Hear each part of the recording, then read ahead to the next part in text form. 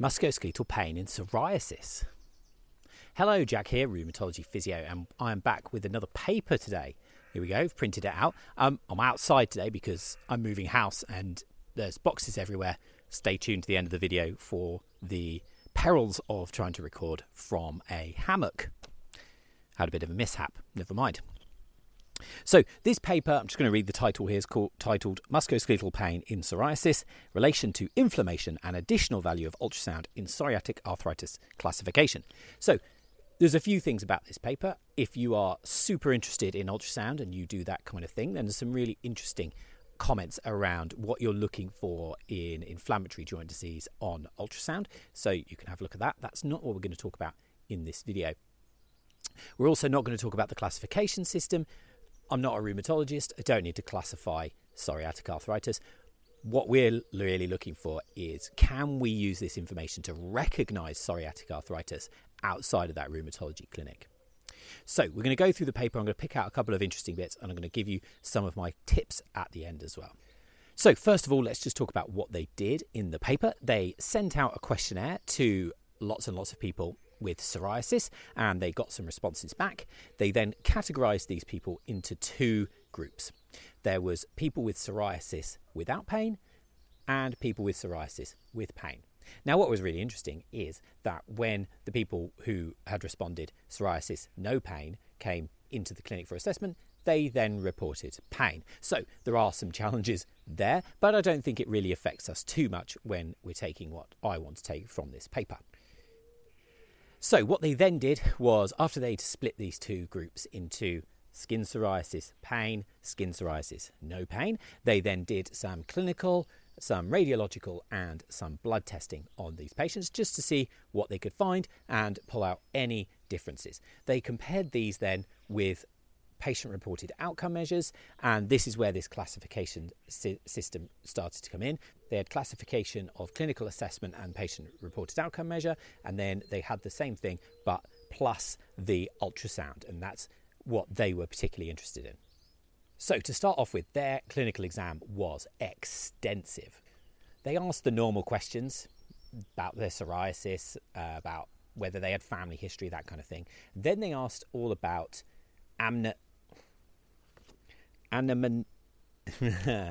amnestic features. I have no idea what that is. I'm just going to Google that.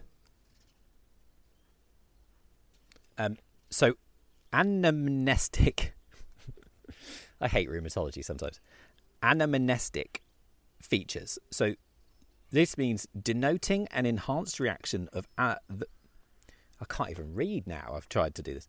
Denoting an enhanced reaction of the body's immune system to an antigen which is related to one previously encountered. I feel like we need a video to explore what that word means.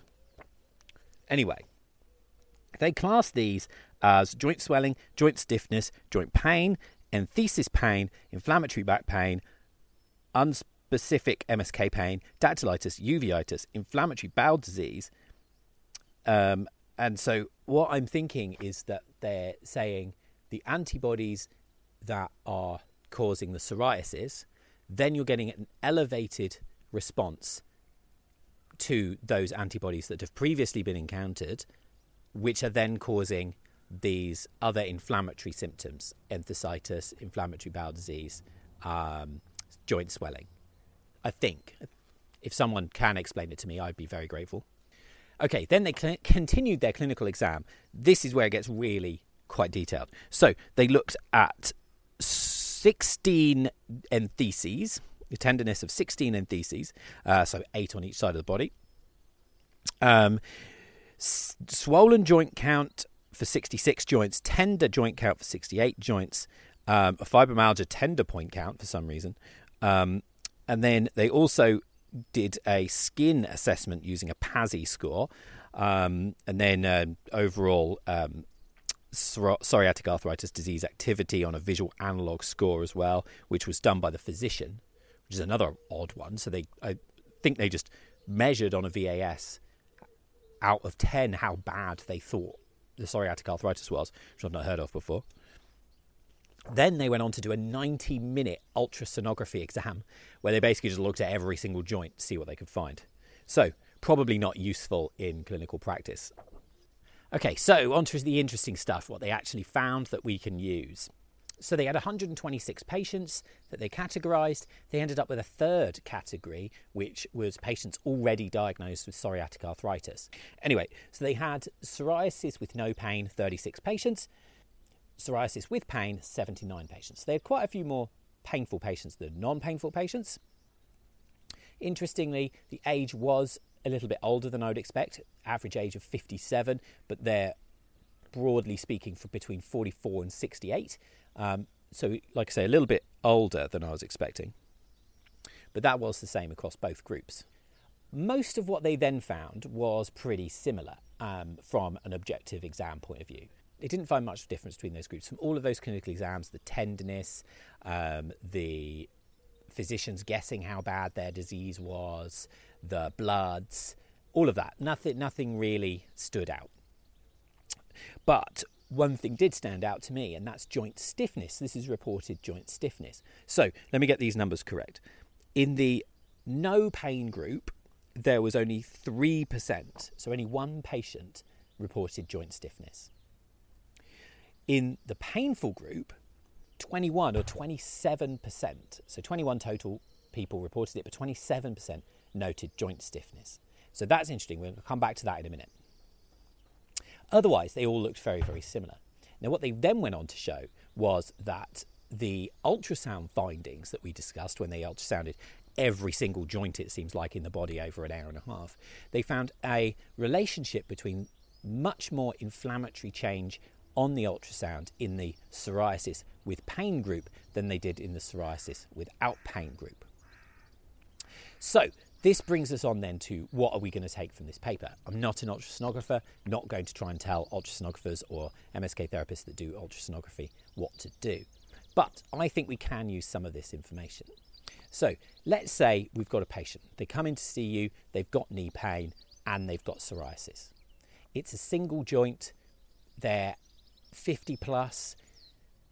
We're not really going to jump to psoriatic arthritis as the cause for that joint pain. It's a single joint. Let's say it doesn't even have any particular inflammatory features.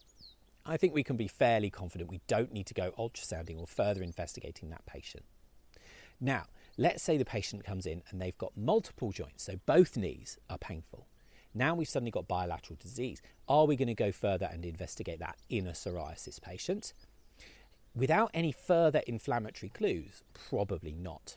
Now, in the psoriasis without pain group, of which there were 36 patients, remember, 13 then said they had pain when they came in and were in front of the clinician, but only one reported joint stiffness.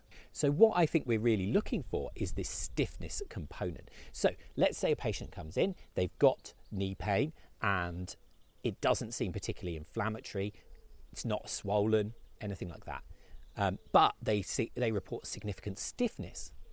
I think at that point we're probably worth investigating. Don't forget we've still got delays to diagnosis in spondyloarthritis, so we are missing these, and it is worth picking these patients up without over-investigating. Now, I realise that what I'm doing here is conflating correlation and causation. However, I'm trying to find some trends in this paper and to what we can do in clinical practice to make it a bit more likely that we can be a bit more accurate. Now, of course, if a patient with psoriasis attends the clinic and they've got very inflammatory looking joint, inflammatory symptoms, it's stiff, especially worst in the morning, it's better with activity, not improved by rest, it responds really nicely to anti-inflammatories, then we're going to refer them on to rheumatology. But I'm talking about these more fringe patients where the clinical reasoning is a bit more difficult. Patient attends with psoriasis, maybe they've got bilateral knee pain, and the differential diagnosis between osteoarthritis and psoriatic arthritis, both might have a degree of swelling, but we're really looking for that stiffness component. So if you are getting a patient reporting stiffness, I think we would further investigate that patient, and then I think we would, without the stiffness, we would leave them in peace and maybe treat them as osteoarthritis. Obviously, if more joints are involved or it's emphysetic in nature, there's tendons involved, then I would be thinking more along the lines of psoriatic arthritis. What I think is really interesting here as well is the ultrasound exam was quite reasonably conclusive to find these inflammatory changes. So that might be, if you're sat on the fence with regards to what this differential diagnosis is, or in fact you do ultrasound in your clinic, I think ultrasounding the painful joints is probably a good idea. And if you see inflammatory change, off they go to rheumatology. If you don't, you can treat those patients accordingly. So a really interesting paper. I think it helps a little bit on those fringe cases where we're really struggling with our differential diagnosis.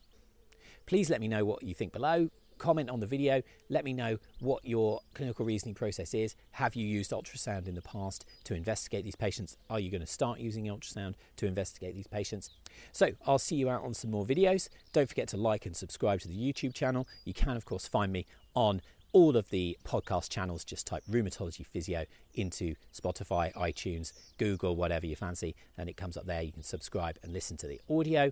Do head to the website, rheumatology.physio. Loads of free stuff on there, blogs and all what's it, plus courses and other learning stuff that we can do together. See you next time.